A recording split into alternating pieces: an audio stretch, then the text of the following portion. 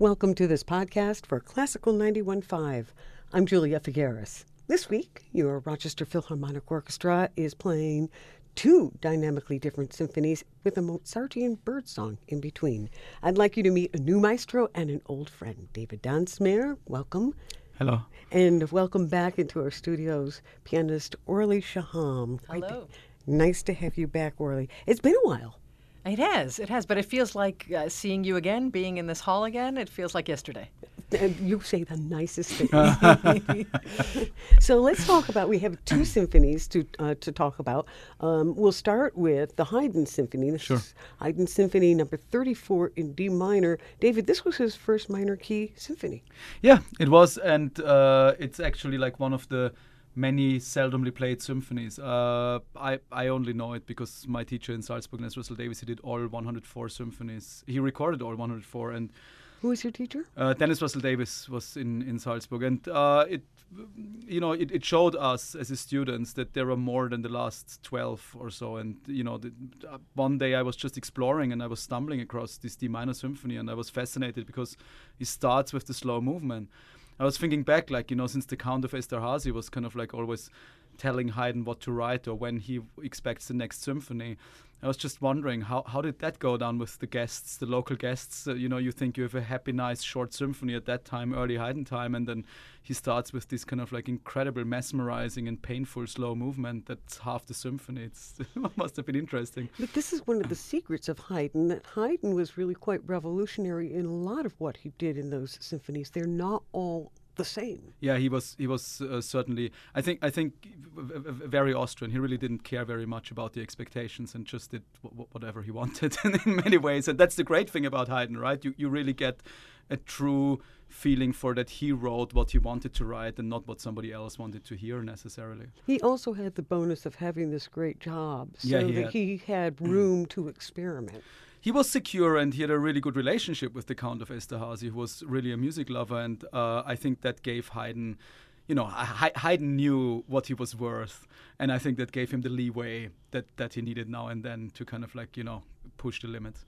You grew up, or at least you lived in the land of Haydn. Is the perception of Haydn as a composer significantly different in Austria than it is here in the United States? Yeah, I actually lived 1 year when I was 4 years old, right beside Esterházy, pretty much, like in a small town called Eisenstadt before we moved back to Salzburg. But no, I think it's similar. Haydn has this, most people agree that he's a genius, and he wrote a lot of symphonies. But again, also in Austria, most of the most played symphonies, for example, from Haydn, are the late ones. The same with the string quartets. And I would suggest that if I would go to Austria, and I've conducted the symphony in Switzerland, and it was also there the first time they played it. So it's not that like in Austria all 104 symphonies are played regularly. It's still uncommon.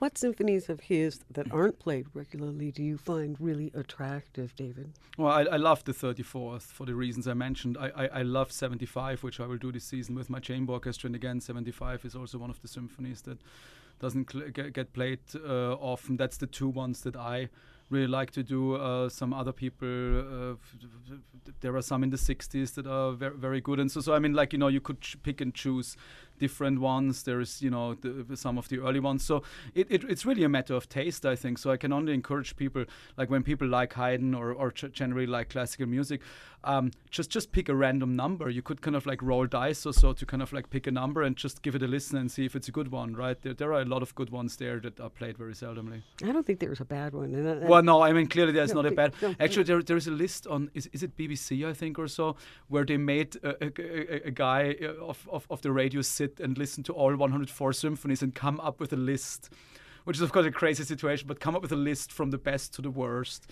And it's a good starting list because he describes every of the symphonies just a little bit, like what is special about the symphony or how long is it or so. So there's a good reading point. But no, I think with Haydn, so you can't go totally wrong. I mean, there's never been a symphony that I listened to where I thought like, that is terrible. No. Haydn also has piano concertos. Have you played these, Orli? I have. I've done a number of them. And You know, one of the things I was thinking as you're talking about the symphonies, it's a lot like his piano sonatas, actually. 'Cause there's so many piano sonatas, Yeah. but people gravitate towards the same 4 or 5 pretty much all the time. And they're all fabulous, and they're all quirky, and they're all experimental, and they're all, communicative in some surprising way. I think, we don't give Haydn enough credit for just his endless creativity. Yeah. All the time. He was really always, this guy was never at a loss for a new way of saying something. I don't know if it's a matter of times gone by or what, but a lot of his symphonies and his writing in general was very quirky for the time, really innovative, and sometimes just downright funny. But we don't seem to, I guess we have forgotten that. Well, I think there's a decorum that we think is there, and perhaps it's slightly more there in Mozart's Vienna. But what I always teach my students, when they're first approaching the music of Beethoven, I tell them, look, he learned, he knew a lot of things, but he learned to be funny from Haydn. Yeah. And if you can find that thread, that musical timing wit that came down via the teaching of Haydn into Beethoven, it's very rewarding. So I ask you, David, why is it important for an orchestra to play Haydn symphonies?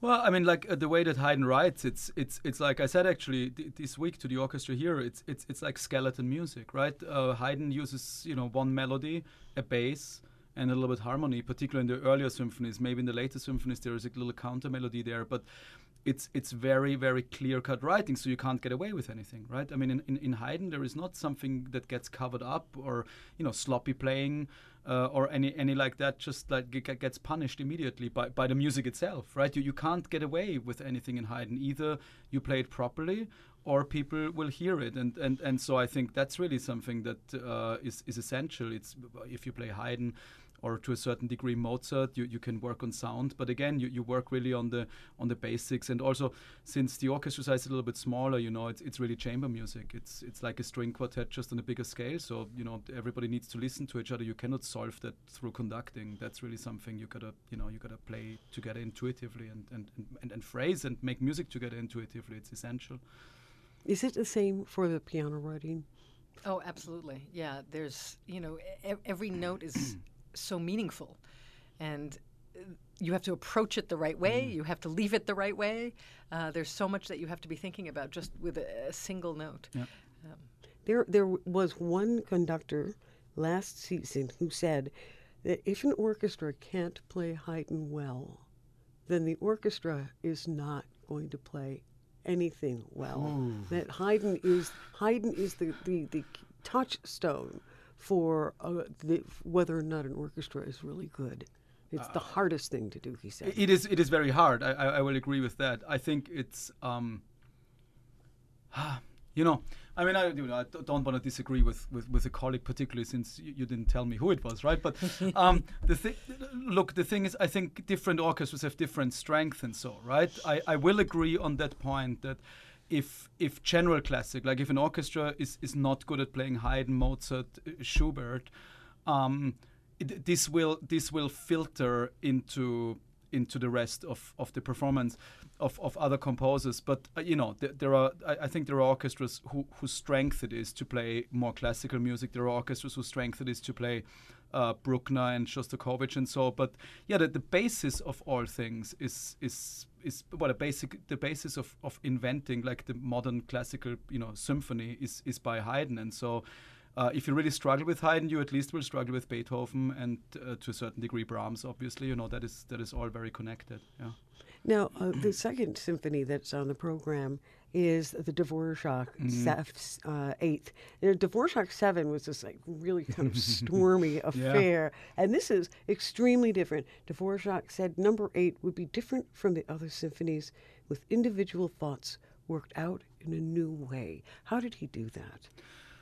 The 8th and the 7th somehow for me belong together because they're really kind of like very different from each other. I conducted the 7th just this summer, and it's a very dark and very quirky and very edgy piece, and the 8th is quite smooth and melodic.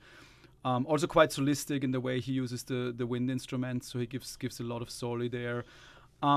But I think, as very typical with Dvorak, there are two sides to it. I mean, the eighth, and that's what actually fascinates me. You should not have too many moments of the orchestra playing really too loud or so, because there are some moments of roughness that should come nearly unexpected. So you basically try to lull the audience into this belief that it's a very peaceful and kind of like charming piece that depicts, the countryside of the Czech Republic, people coming together, having a nice gathering or so, and then he unleashes, like, for example, already in the middle of the first movement, this incredible storm of emotion that takes you by surprise, and I think it should, right? I mean, it's typical Dvorak. He lulls you into the belief that everything is all right, but there are obviously clouds on the horizon.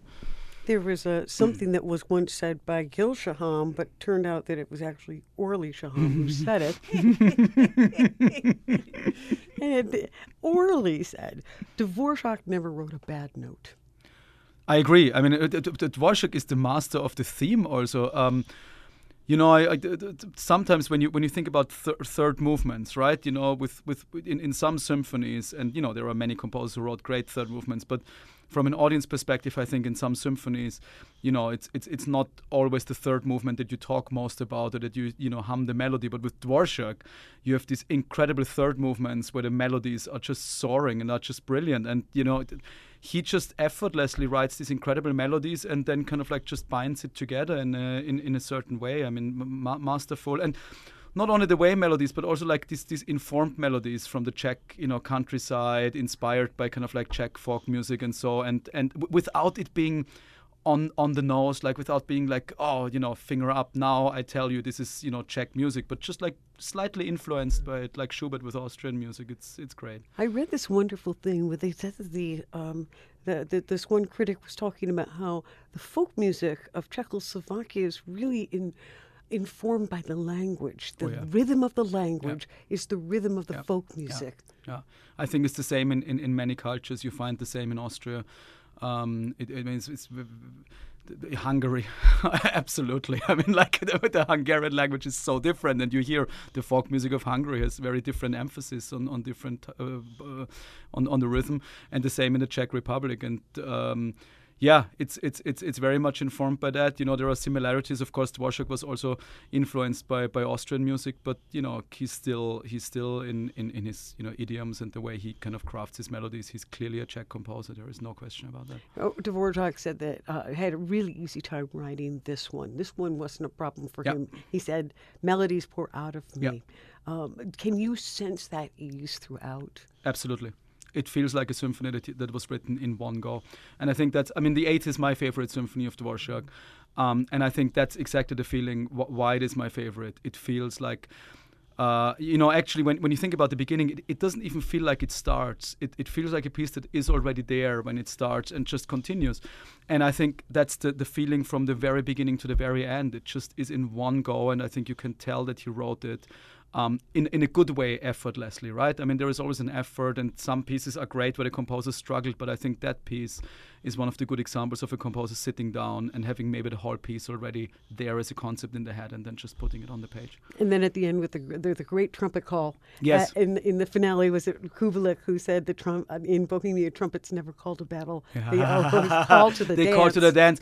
We work on that a lot because that's very important. The last movement is a little bit heavy orchestrated. There is the brass is playing a lot, and there is lots of things, and then easily you can lose the rest of the orchestra. But that was what I was talking a lot about in rehearsals. It's a dance. It's not a battle march. And then there comes a kind of Turkish march section in the middle of that movement, which is quite funny because you think the march is in the beginning, but it's not at all. It's like invitation to dance, and then there is like a big kind of countryside dance, and then in the middle he subverts that basically by turning it into a Turkish march and then going back again to the main theme. But I couldn't agree more with Kubelik. There is not everything that's forte and loud always has to be like, kind of like a battle cry. There can be a very joyful forte. We have to always think about the meaning of the music and why it's there, and not just what is on the page. Now, in between is sandwiched in between is a Mozart piano concerto. Mozart sandwich on whole wheat bread. The Mozart Piano Concerto number 17. Orli, it worked out very well that this is on your brand new CD. It's a pretty good deal, right? I mean, I have to say, though, this is the only date I have this season where that worked out so well. So thank you to the Rochester Philharmonic and to you, David. How did that work out? Did you have to twist an arm? Please let me play my CD. Whenever I have either something that I'm preparing or something that is just released, those are the first pieces I suggest. And anytime I come anywhere, there's a bit of a negotiation, right? I might say, well, I'd like to play one of these two concerti, and they say, well, we just had those two last year, or could you do this third one, or does that, so it goes back and forth, and in the end, it's sort of it's just a roll of the dice. You play Mozart with the RPO fairly regularly now. And what is it about Mozart and you, Orli, that works so well? What isn't it about Mozart, right? He's really everything. And I come back to him through my whole life. I played my first Mozart sonata at age 6. So I've really come back to him for over 35 years now. You started when you were 3? When I was 5, yeah. So he teaches us everything we need to know about how to make music, about how to understand phrasing, about how to interpret the humanity that's embedded in the musical notes. I'm actually in the middle of another big project to record all of the Mozart piano sonatas. And I've recorded 12 out of the 18, and the other 6 are coming soon. And I have to say, I'm as happy as a clam. I'm just sitting there in the studio, enjoying what he's experimenting with. And each sonata, and the concerti are no different. He's pushing the boundaries of musical language and of physicality and of form. And he's playing around with genre in a way that's so creative, in the middle of a piano sonata, you suddenly have an opera, or you have a piano concerto. In fact, in this concerto that we're playing, the ending of it is an opera buffa finale. Yep. So that he does this cross-genre thing, which is so clever, and it speaks so strongly. Well, one of the things that's always a knock on piano concertos is that the piano part's great, but the orchestral part, meh, or vice versa. But Mozart seemed to get both of them right, David. Mozart is it's very funny because I'm again reading and listening a lot about his life, and so even though of course as a guy from Salzburg I know a lot about this, but the amount of genius and the exceptionality of his genius must have been so incredible. Like, he's really a one-of-a-kind person, I think, and that's what you see in the writing. There is nothing that's not perfect. I mean, people can say, I like Mozart's music, or I'm not so keen on it or so, but like the perfection of his writing is unquestionable. And that's the same for the orchestra part or for the piano part. I mean, like, he had it in his head and he just wrote it down and it's perfect, right? And this concerto in particular, I was actually just speaking with one of the violists in the orchestra about this. So he wrote this concerto for his wonderful student Barbara Ployer to perform, which means he wrote out the piano part with her in mind.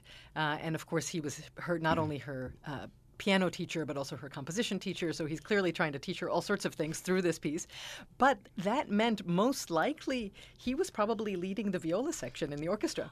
And you'll see that there are some really great little viola moments in this particular concerto. I'm sure it's because he felt confident that he could put them in the right place. Yeah.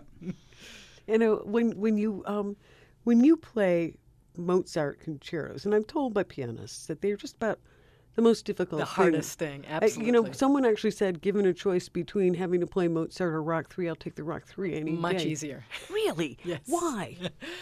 Because if you're not 100% on every single note, if you're 100% on most of the notes, it's okay. It could be still fabulous. But in a Mozart concerto, every single note has to be exactly where it needs to go. There's a sparseness to the writing, a little bit like what David was talking about with the Haydn, right? There's that lightness, but there's also just this overarching sense of communication that you cannot possibly. It never just rides by itself. You have to be speaking it. There's a vitality in it. A bringing to life that happens in every moment of each one of his concerti. This concerto in particular is difficult because the final movement is in variation form. And variations with orchestra are just the hardest thing in the world. I think they're hard for the orchestra just as well. Yep. Because what happens is that you're really super on and completely committed for a minute and a half. And then it switches from the piano to the orchestra. And then the orchestra has to be super on and totally committed for a minute and a half. And then they listen, and things go back and forth. And each one is in a completely different character. And Mozart, everything that Mozart writes originates in the theater. Yes. So it has to be complete theatrical commitment at every stage. Let's talk about that variation, because there is a story that is the variation on a bird song. He had some starling, and maybe he heard the starling play it and he transcribed it, or maybe he wrote it and taught the starling to sing it. And what's the deal with the bird? Yeah, so the legend for many years was that he had this starling who would sing this tune, but it would have an incorrect note at the end. And he decided to turn it into a movement. But modern scholarship has shown us that, and I love that people get paid to research this, but actually I'm glad to know that he wrote it first and then taught it to the starling, who never did get that last note right. And got the last note wrong, of course. A failure as a teacher. I apparently upset Mozart. Now, as I was reading about this, we talk about humor in music and the humor that Haydn had. There is allegedly some kind of bassoon joke in the middle of this. So do we know what this bassoon joke is? It has something to do with the bassoon doing what it wants to, even though the orchestra has moved on. I don't know exactly where it originated at or what Mozart had in mind, but I mean it's quite prominent. It's just something, I don't see it that big in this piece, because I think that Mozart, like every time I look at bassoon parts of Mozart's pieces, I think he was kind of like awakening the bassoon in general. Like when you look at Mozart's symphonies or his piano concertos and you compare it to Haydn's writing or so, I mean, Mozart was one of the first composers. I think he was really in love with the bassoon, and I'm always trying in Mozart, when I do Mozart, to encourage the bassoons to play out as much as possible. Because he was really one of the first composers who really kind of like, took the bassoon as a solo instrument like the oboes and the flutes. I'm just trying to envision sometimes how the bassoon players felt about that in his time, right? Either they were elated or thought like, what is this? Like, yes, our time has come. But I think it has a lot to do with the kind of color that Mozart is able to elicit, you know? And he really, not only did he use them, but he used them for color in a way that... It's the same with violas, right? The bassoon and violas is the instruments that Mozart totally awakened and brought out. No, they're actually kind of vocally in a very similar range as well. Yes. Well, his favorite thing was to play the viola, as I keep telling all the violists I meet. and thank you for that, because they need that. That little shot in the arm is so helpful. You know what? But that's a US thing. I mean, we also make jokes. We also have our viola jokes in Europe. But in terms of sound concept, like the amount of, level of playing that we expect violas to make in terms of noise levels, like, I mean, they need to play out, in particular in Austria, is incredible. I mean, like the violas are always like one of the proudest groups and one of the groups that really kind of like wants to be heard. There is no question about how the importance of the viola sound. Now, I've seen orchestras set up in various ways, including the violas on the outside. Yeah, I have Are that you in doing Zagreb. that? In my orchestra in Zagreb, I have the violas on the outside. Have you done that with the RPO this time around? I didn't. When I come as a guest conductor, I just let the orchestra in peace, sitting how they are used to sit. But in Zagreb, where I'm music director in my chamber orchestra, the same was with the Illinois Philharmonic. I always switch the cello and the violas and have the cello inside and the violas outside. I think the violas need to show that they're the proudest group of all. That's important. I like the sound balance of that better too. I think it works. You put that deeper voice in the middle. Yes, and exactly. You get a more mellow, and then you move the contrabass. You also face them out. Exactly, because you move the contrabass behind the cello, so you have also the contrabass facing out. So you get a little bit more oomph from below. And then you get more oomph from the violas, and also this kind of like solistic attitude. You want the audience to see the violas. I think it's essential. But this is really kind of like from where I'm from, this thinking, this lower strings and middle strings is everything in the orchestra sound in Austria. It's just like, that's the way I grew up, and that's the way I got taught, that it's all about the lower and the middle strings. That's how we base this is how Mozart was thinking, well, that's what I mean, right? and So clearly that tradition continues, because there's so many places, much. for example, in this concerto, and in all the concerti, but there's so many places you can listen for in this particular concerto where the cellos and the double basses and I are doubling the lower part, and it's clear that is the formation, right? That is where the music first comes from, and it builds up from there. Now, when you come to Rochester, and probably wherever you go, Orli, you're kind of like the hardest working person in on the stage. I mean, you really you take this very seriously. I remember the last time you were here, you said, "Look, when I come to town, I am a temporary employee of the orchestra and the community with whom I am working." And so, just true to your form, we're going to visit Orli's backyard. We'll talk about this. Yeah, so this is my kids program. I've been doing this, I think this is my 9th season doing this. And I can work that out because, no, it's actually my 10th season, because my children were 3 when I started, my twin boys. And of course, like many musicians, I looked around and I said, there isn't a series good enough to take my kids to. So I started one. Snob. I've discovered No, I think it's good. I've discovered that many other people have done the same thing. And yeah, we'll be doing a performance on Sunday at the Temple Beth El. And what it is, it's really about the joy of making music with others. The Backyard are always programs that are infused with a great deal of chamber music and a great deal of fun. Kids get first, before they do anything else, because I learned this from my sons, who had a great deal of energy at age 3. They couldn't possibly sit still for a concert unless they'd gotten their wiggles out. So the very first thing we do is have the kids really experience the instruments. They get to play the instruments. They get to pluck the stringed instrument and bow the stringed instruments and meet the musicians up front and personal, so that they really feel like they're already part of the family before you come in and have a concert program. And the concert program is very informal. I cater things to that attention span. Pieces are sort of the right length. 30-second long. 3 minutes, but but there's also, I talk a lot in the program. We wear silly costumes, but I talk a lot, and I kind of try to help them understand that their listening has a point. We have specific piece that we'll be doing this time is one of our favorites that was written for me by the composer Stephen Mackey. When his son was quite little, he wrote a little march called the Sneaky March. And in this Sneaky March, I play it, and we have the entire audience participate. We teach them a few things that they're supposed to listen for and do, and they're, age-appropriate sort of things. And we practice, we rehearse together, and at the end, we all perform it. And my goal is for the children to not only get the joy of music, but also to understand that listening is a really worthwhile activity, which you hear everywhere is more and more difficult for teachers to find. And my secret goal is that the parents who bring the children remember how much fun it was to go to concerts before they had kids, and then perhaps are able to make more of an effort to attend other concerts later as well. Will there be any burping? Because there's nothing that children love more.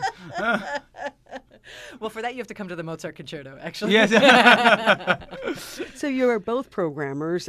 David, you're in Zagreb. Orli, the Pacific Symphony Chamber Music Series. So as programmers, how do you approach your job? What do you feel we as the audience should experience in a season? David? Well, it's a difficult question because that changes from season to season, right? I'm trying not to repeat everything all the time. For me, it's an emotional thing. What do I want to experience the audience on an emotional level? I mean, that has also a lot to do with how the orchestra is playing and how we approach this. But then of course you look at the season and you think about okay, I mean, do you always want to hear the same, or do you want to mix it up? I prefer to mix things up, but have a kind of general structure over the season that I say, okay, the season, most of the programs or all the programs have some way of how they connect, some kind of concept overall, but they are very varied, so that you don't have the feeling, okay, I went this week to a concert and the next week it's kind of the same. And then I'm always trying to find new ways. Like in Zagreb, we did one time, the Mussorgsky Pictures of an Exhibition. We did a rock band version of that. It was rock band versus orchestra, and we had one of our players write an arrangement for that for rock band and orchestra, and kind of make it a little bit longer and perform that, and the audience just loved it. But it was enough Mussorgsky there, enough of the original, that it was still great for a classical audience as well. So I'm trying to experience with new things, and now and then I also put together programs that have just classical pieces in there, but then I try to approach it in an emotionality that the audiences experience.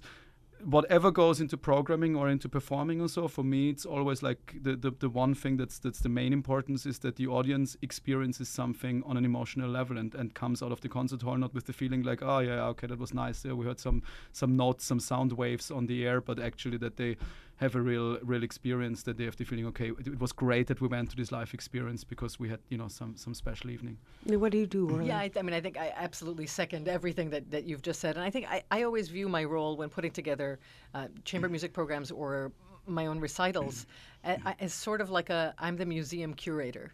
And I'm deciding which artworks to put next to each other. And as you know, when you walk into a museum, if you're looking at a piece of art that you may have seen many times, if it is right on the opposite wall from something that in some way reflects on it, that's so much more powerful.